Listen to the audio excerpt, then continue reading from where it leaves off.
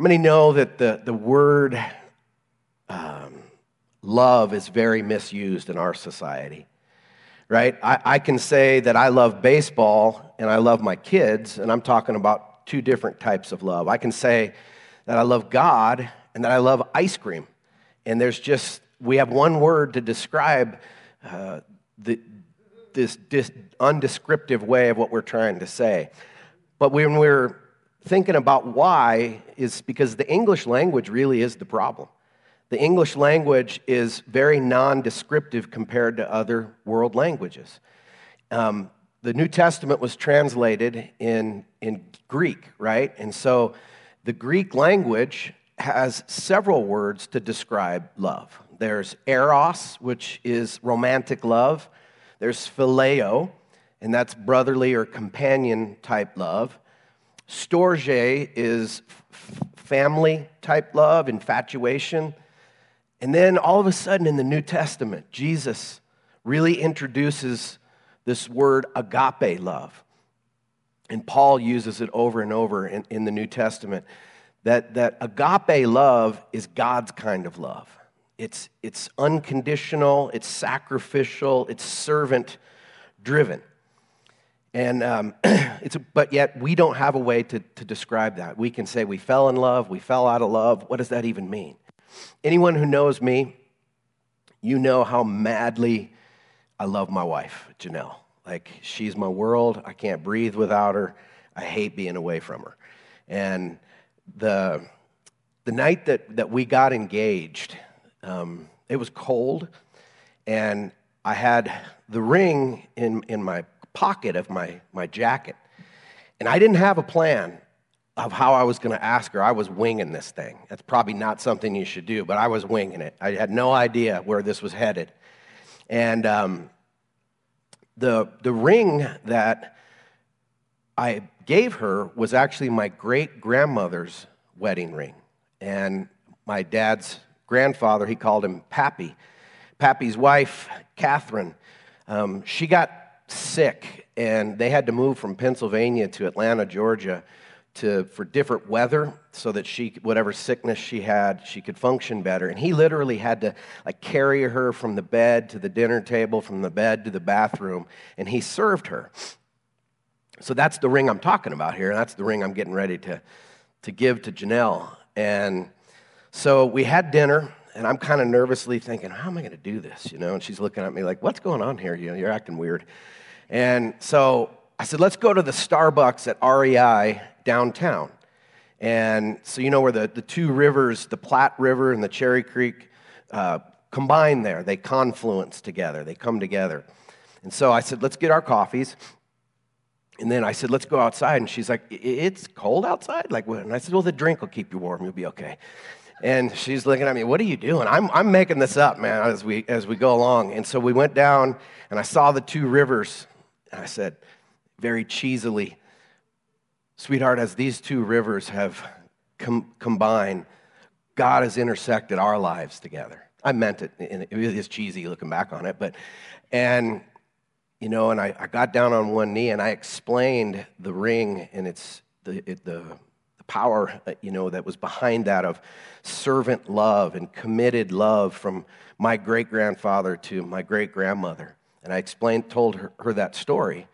And then that was the first time I had ever said I love you to her, was the night that I asked her to marry me. And you might think that's crazy, but in my life, I'm convinced, and she said yes, by the way, so just so if you're wondering. I'm convinced that word is misused, and love is not a word to be just thrown around lightly. It wasn't until I know we were going to commit our lives together was I going to talk about love. And I want to demonstrate what love, really is. So we're in this series called One Word. And as I was praying about what to talk about and teach on Sunday mornings, I just look at our world, and I see how angry and on edge our society is politically, ideologically. COVID, blah, blah, blah. And we're already grouchy anyway as a society. And what we need to hear and think about and have our hearts stirred with is that word love. Love is the word that describes God, the gospel, and describes how Jesus wants us to live, how he wants us to live in love. And it's not easy. It's hard to love unlovable people. It's hard to love in an unlovable world. But as we learned last week, love is a choice. It's not a feeling. Love is something we do. It's not something we feel. And what we do in love truly, truly remains. And so today, as we're going to just keep tearing apart 1 Corinthians 13, the great love chapter, we're going to learn that love bears and love cares. In other words, love is patient and love is kind, right? It bears and it cares. Love is patient, love is kind. And when I was looking at my notes, I saw the Care Bears. Remember the Care Bears? So we're not talking about the Care Bears. But we are talking about the Wonder Twins. Remember the Wonder Twins? They were the extraterrestrial cartoon superheroes, and they could, in the shape of a waterfall, and they would turn into a waterfall when they needed to be. Anyway, love, patience, and kindness, patient and kind, to me, are the Wonder Twin dynamic duo of love. The 1-2 punch, the Batman and Robin of love, so to speak. You guys know who Batman and Robin is? Okay, good job. I got you there. So the first thing I want to look at is, well, before I even tell you this, so on Friday I came over here to do some stuff and get ready for Sunday, and I drove home, and driving up into our neighborhood, we have this big hill, and there was 2 Chevy Equinox. We own a Chevy Equinox. There was 2 that were driving about 12 miles an hour into my neighborhood, and I had to sit there and follow them. And I literally was like doing one of these, like, come on, man, why are you going so slow? You guys do that too, right? And so I was all frustrated and impatient. And I drive into our driveway, I parked the car, and the Lord was like, what are you preaching on Sunday? Oh, patience. Okay, you might need to listen yourself there. But that's the first thing. Love is patient. Love is patient. Do you know that word patient literally means a long way from anger? You're a long way from anger when you're exercising patience. You're a long way from exploding. Several years ago, we had some Diet Pepsi that we had put out in the garage, and temperatures changed real quick like they do in Colorado, and it froze. And I went outside to grab a Diet Pepsi, and I put the can on the counter, and I realized it was frozen, so I thought I'd let it thaw out. And I put it on the counter, and about 2 minutes later, it went boom, just out of the blue, and exploded. Diet Pepsi all over the kitchen, and it was like, and I thought, man, that's kind of what we are, though, when it comes to anger, right? We push it down, we pressure, stress, and then somebody rubs us wrong, or a situation is difficult, and boom, we just blow up. Love is a long way from anger because it's patience. I thought I would show you this video I found to see, probably represents how we all feel at times. Check this out.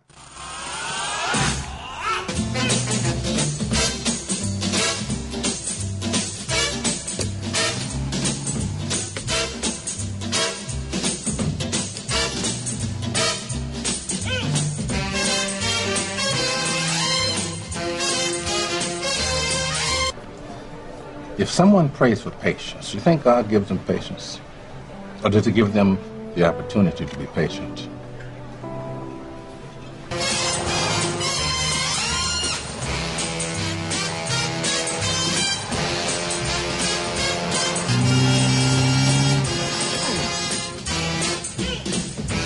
At this rate, we'll never get to the fall. Here, Bert.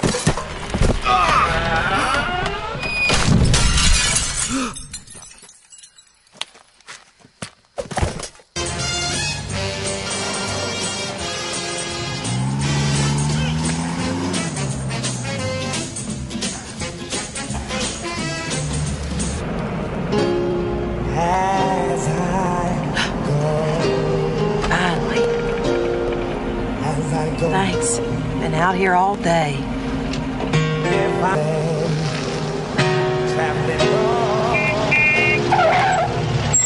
So no annoying sounds, right? Does this count as annoying? Very. Towanda.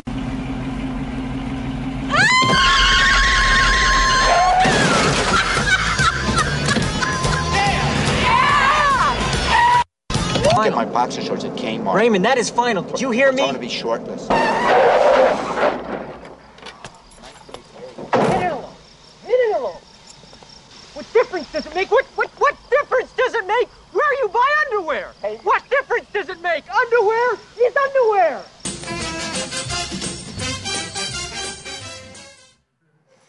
What difference does it make where you buy underwear? That's hilarious. I think for me personally, often inanimate objects I lose my patience with.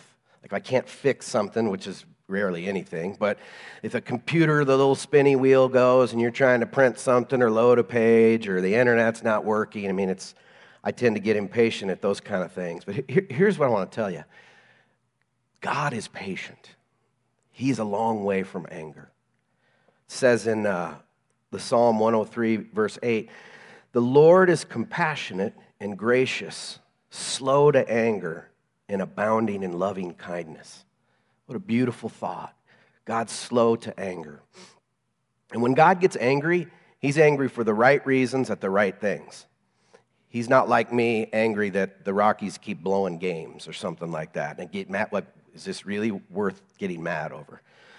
Especially this year. But I digress. You know, we have a saying that we say in our culture. We'll say, that dude has a short fuse. What does that mean? Quick temper, right? They're very impatient. That guy has a short fuse. And I want to give you a mental picture in your mind of what a short fuse looks like. Look at this picture. So, in your mind, picture that flame of that match. And that's your fuse. And then anger is ready to burst like the dynamite there. That flame represents the people in your life that drive you nuts. It represents the circumstances that are difficult and you're finding yourself trying to exercise patience with God or circumstances or difficult people. That flame represents that. How long is our fuse? How far away from anger am I when it comes to these circumstances? So here's the next thing I want to drill in your mind. You can buy fuse, like up hundreds and hundreds of yards of fuse, and use it that way. To me, that's God. That's a long way from anger.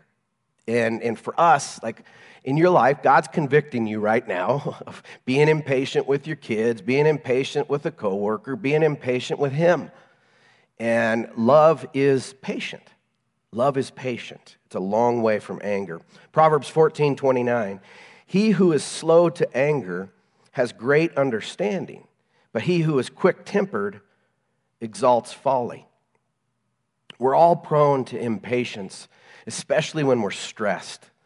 If life is chaotic around us, you're going to be impatient with your kids, impatient with your situations, etc., because life brings stress. So how do we express love through patience? Because that's truly what love, patience is an expression of love. As we unpack this colorful chapter, so inspired by the Holy Spirit to teach us what God is like, because God is patient. And we're going to see in a bit, God is kind. And that's who he's created us to be. So how do we do that? I think the first thing is we need to remember how patient God has been with us. How many know God's been patient with you? He's been certainly patient with me. The Apostle Paul, before his Acts chapter 9 Damascus Road experience, he was a religious terrorist. That's who that's the guy who wrote this, was inspired to write 1 Corinthians 13, was a religious terrorist who thought he was doing God a favor by exterminating Christians, people who followed the way. And hopefully you know the story. Jesus appears to him in Acts chapter 9, and he says, "Why are you persecuting me?" Jesus identifying with all the believers. And he says, "Why are you persecuting me?" And he changes Paul. Paul is transformed, and he becomes the mouthpiece of the gospel to the world, and he takes the gospel, the good news about the life, death, resurrection of Jesus. He takes that around the world and is used by God.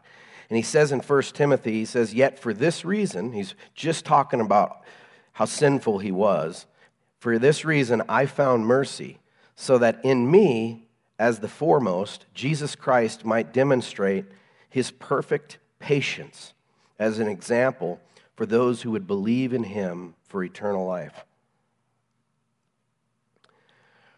So here's some patient reminders, some things to remember as you're going to cooperate with the Holy Spirit and allowing the Holy Spirit to transform you. We have to remember a couple things. First of all, we're all wired differently. We're not all wired the same way. We don't all see life the same. We don't have the same values, the same interests, the same temperaments. You know, we're different.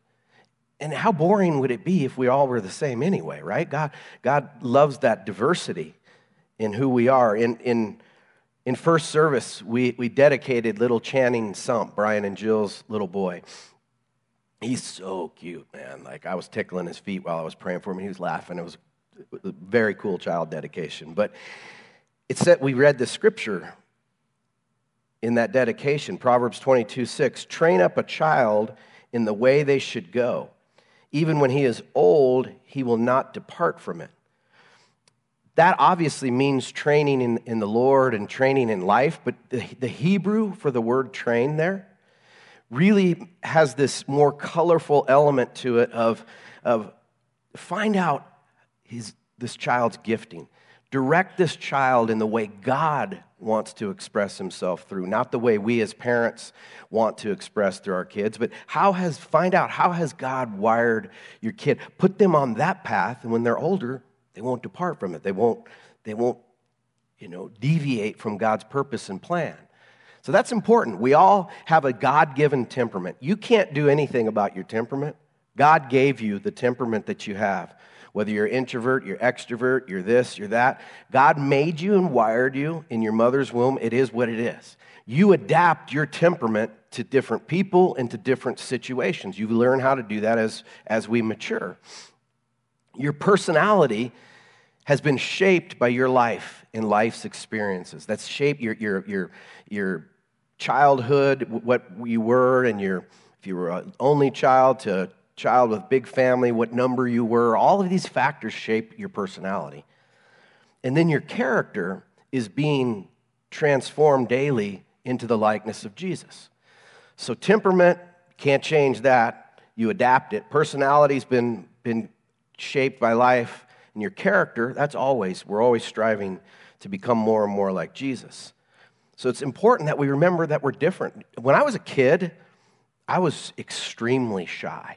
You believe that? Like, I was so shy. If I was in a room of people that I didn't know or didn't have a trust level with, I didn't say a word. You can't get me to shut up now. But back then, I wouldn't say anything. And we moved a couple times, and I had to go from school to school and meet new friends and all of that. That's the worst for a shy person to have to go through. And that's all part of God morphing us. So you're wired different than the people around you. That's a first reminder in how to develop patience. The second thing is our differences create misunderstandings. When you're different than somebody, you don't see life the way, you don't have the way they do, or you don't have the same values, that automatically is going to create misunderstandings. It's not on your notes, but Romans 15:7 says, accept one another just as Christ has accepted you. That's from the school of patience. And then Paul says in Colossians 3:13, make allowance for each other's faults and forgive anyone who offends you. Remember, the Lord forgave you, so you must forgive others. I think in marriage, friendships, any relationship, it's so important to try to understand how God wired your spouse, your kid, your friend, because you're not wired the same. But the more you strive to understand each other, then the less impatient you're going to be with one another. I think it's interesting. He says, make allowance for each other's faults. That's assuming that we all have faults, right? We do. And you might see somebody else's difference as a fault because they don't think like you, act like you, value what you value. But he says, make allowance for that. We've had different upbringings, different circumstances, male and female. There you go. They're different. Communication styles. All of this creates opportunities for misunderstanding. And I think the sooner that we stop wanting everyone to think the way we do, that's one of the most annoying things about the times we live in. Everybody knows what's best for everybody. And that's frustrating, right? It's easy to become impatient with somebody who thinks they know what's best for you. But the more we realize that we don't have to have everybody think exactly the way we do, the more patient we'll be. Another patient reminder is we grow at different paces. We grow and mature at different paces. 2 Peter 3:18, grow in the grace and knowledge of our Lord and Savior, Jesus Christ. That word grow is an obvious indicator that we're not all going to always be in the same place at the same pace. So we're growing. This next month will be 28 years of me following Jesus. October 26, 1992 was the day the lights went on for me about the light of the world and who he was, and I was going to follow him. Little by little, you mature. Little by little, you grow. I think I've grown more in the last year than I have in a long time. We're at different paces. And we have different expectations for different ages physically, right? Little Channing, he's like a little bobblehead, he's just an infant, so his head he's all a little pudgy, squishy little guy, and his head just kind of bobs around, but he's laughing the whole time. And he's cute, but a year from now, we expect him to physically look different, right? If he doesn't, something is wrong with him. And then he'll be walking, and then he'll be playing t-ball, and then he'll be blah, blah, blah. I mean, maturity and growth is expected. So when it comes to being patient with people, both emotionally and spiritually, we have to remember we're not all in the same place at the same pace. In the South, in the Bible Belt, they have a saying for someone who's new to following Jesus. And when they do something stupid or say something immature, they say, oh, he's young in his walk.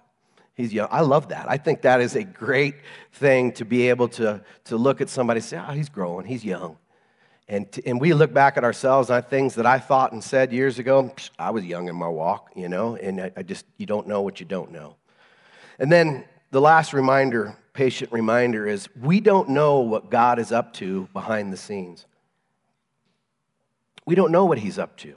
We don't know what God sovereignly is up to in circumstances. We don't know what he's up to in people's lives. We're not in people's minds and hearts to have all of that. That's why we need to be patient with one another. God is always patient and waiting. There's a worship song called He's in the Waiting. I love that song, that God is in that waiting part where you're believing God to answer a prayer, you're believing God to move in your life, you're needing an answer, and he seems like he's a million miles away. He's in the waiting. He's in that conforming and working in our lives. It says in Romans 5:3-4, it says, we can rejoice too when we run into problems and trials, for we know that they help us develop endurance. And endurance develops strength of character, and character strengthens our confident hope of salvation. God is using your difficult circumstances, God is using difficult people in your life to conform you and develop you to develop a heart of patience, to be patient like he is patient. He's developing love in us expressed through patience. All right, let's go to the other wonder twin. Love is kind. Love is kind. Love is patient. Love is kind. The definition for kindness, literally in the Greek, means others-centered. When you're kind, you are others-centered. It's where we get our word philanthropy. Philanthropic is the big word for someone who's others-centered and kind. Now, I think when it comes to patience, it's obvious when we're impatient. It's not so obvious when we're being unkind.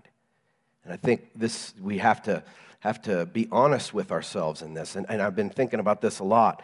God within the Father, Son, and Spirit, God is first and foremost a relationship, an eternal relationship between the Father and Son through the Spirit in a perfect, others-centered relationship.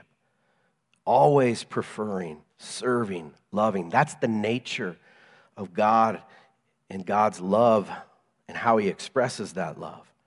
Kind people are concerned less about themselves and more concerned about others than they are themselves.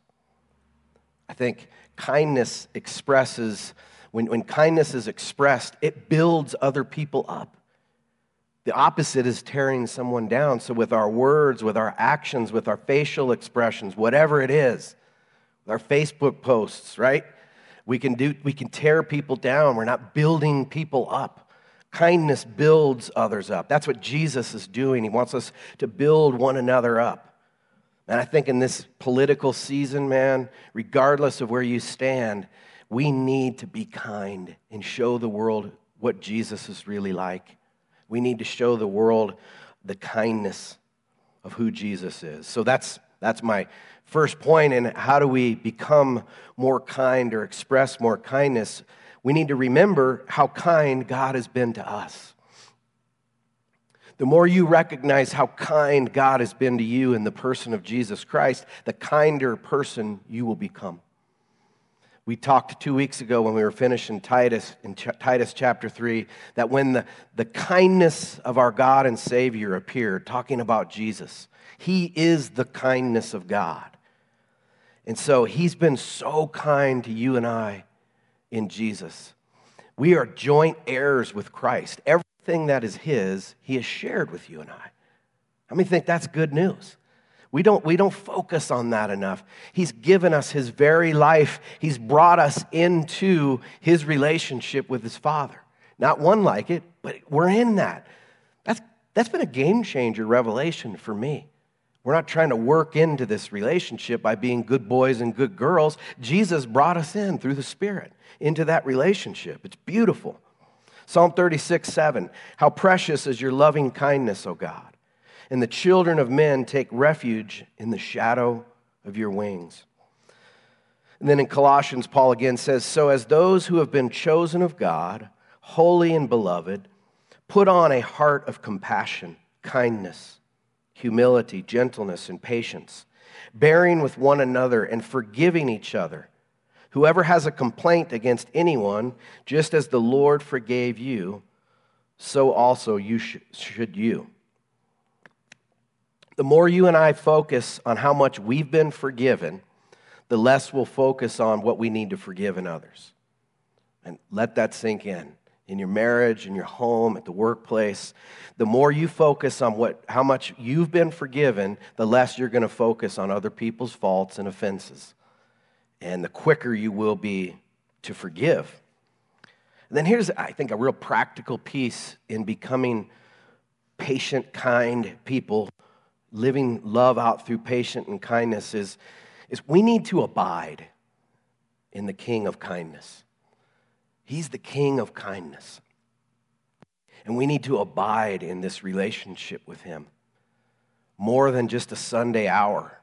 It's a daily relationship with the King of kindness. You become like who you hang out with. You become like who you spend time with. The more time we spend with Jesus, the more we're going to be like him. He told his disciples in John 15, he says, abide in me and I in you. As the branch cannot bear fruit of itself unless it abides in the vine, so neither can you unless you abide in me. I am the vine, you are the branches. He who abides in me and I in him, he bears much fruit. For apart from me, you can do nothing. The abiding of the branch and the vine, there's got to draw life by being connected. That's that vital, maintaining a vital relationship with Jesus. And listen, he never goes anywhere. We're the ones who try to unconnect sometimes. And to me, it's important that you hear this, that we need to stop trying to be like Jesus. We need to stop trying to be patient. We need to stop trying to love. And we need to train with Jesus. That's what he's saying here. Train with me. He is our teacher, our rabbi, our Lord, our everything. And so when we walk with him, when we read the Gospels, when we see how he lived his life, he is the full expression of what the Father is like in his earthly life. And so when we look at that and we see that and we abide in him, it's more than just a Sunday thing. It's a daily thing. Training with him. I've played more golf this year than I have because there's not much else to do, other than that. And I still stink at golf. I'm still very terrible, but I improve a little, right, Barry? I mean, here and there. I mean, he could vouch for me. I played with Barry several times. I don't have a whole lot of expectations, though, because if you play once a year, you're not going to be good at anything, right? But the more you do something, the more second nature it becomes. And so in learning to abide in Jesus is not trying, it's training. And it's daily letting him teach. To me, this is foundational. And again, 28 years of walking with Jesus, it's actually for me becoming simpler in that Jesus is the lover of my soul. And I abide in him and he abides in me. And it's a relationship. This isn't religion, as we were talking about. This is a relationship with a person, the living God. His love and kindness is in us. So the closer we get to him, the more we'll be like him. Apart from me, you can do nothing. Apart from me, there will be no fruit. But we're told in Galatians that the fruit of the Spirit is love, joy, peace, patience, kindness. Jesus was kind to unkind people. Think of the way the Pharisees treated and talked to him. He healed a centurion's, his centurion's friend, and they were so cruel to the Jews, and yet Jesus practiced what he preached in loving his enemies. He was kind to unkind people. And you might say to yourself, well, Scott, I'm not Jesus. It's hard for me. You don't know what I've been through. I don't. But I know Jesus lives in us by the Holy Spirit. Therefore, we can do what Jesus did. We can live the way Jesus lived in being kind to unkind people. You have to focus on that, not focus on your own strength. That's when we get in the flesh and we're not going to, it'll just arouse the sinful nature when we're trying to do better. It's allowing the Spirit of God to live in and through us. Listen, I don't have it down. I promise I don't have this all down. Don't hear me trying to act like someone who's got it all together, but I'm learning. We're growing. There is no magic formula to become patient. It'd be great if you could take a patience pill every morning and you're just patient on how you drive and patient with coworkers. It just doesn't work that way. There's nothing easy about being kind to unkind people or when someone's unkind to you. But there is the Holy Spirit. And again, you become like whom you spend time with. And can I exhort you, please, family, don't just make your walk with Jesus be about coming to church on Sunday, in and out and then out there.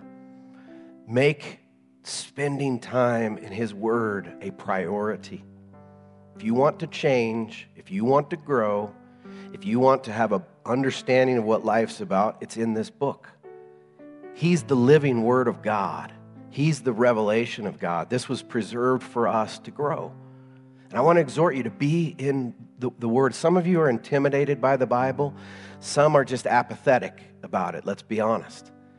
And neither are a good excuse not to spend time with Jesus. Because as you learn and begin to see who He is, you're going to be blown away. All the promises of Him are in this book. And if you need a place to start, read the Gospel of John and start reading the Psalms. And just dig your way through it. Listen to the Bible on the way to work.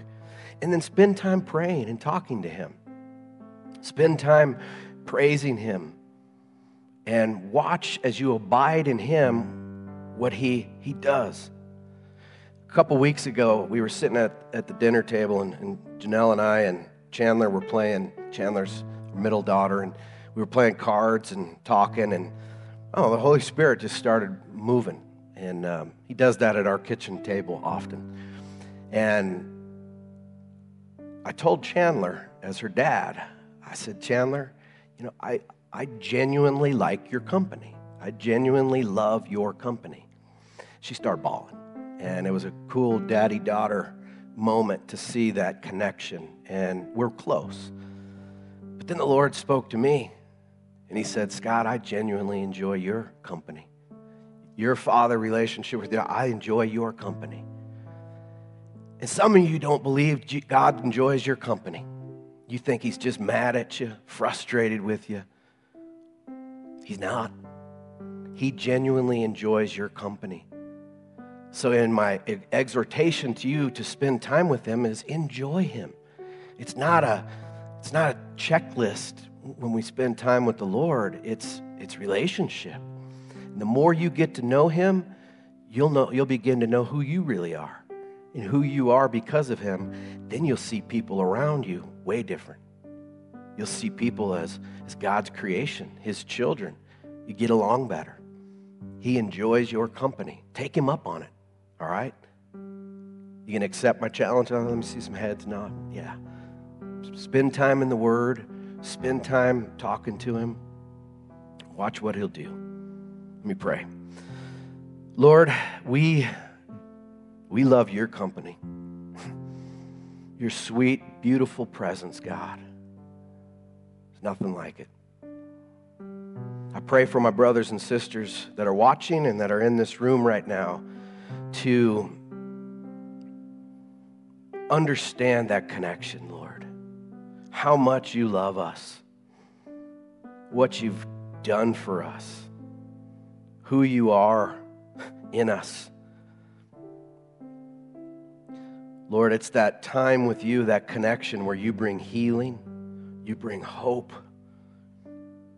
When we feel hopeless, when we're lonely, we always have you, Father. Thank you, Jesus, for bringing us to the Father. Holy Spirit, thank you for dwelling in us. Heal, Lord, relationships that have been impacted by impatience, anger, and unkindness. Speak to hearts, speak to minds, I pray. Lord, we pray in this world, this culture that's so impatient and so unkind. Lord Jesus, you're the light of the world, and you called us the light of the world. So we pray that light would manifest and people would come to know you, and there would be healings and your presence, Lord, just changing people's lives because of who you are. We pray to be people that are led patiently, hopeful, rising up on the inside of us, God. Lord, I pray your blessings over each person. Lord, may you bless them and keep them. Make your face shine upon them. Be gracious. Give us your peace and joy to live in day by day. In Jesus' name, amen.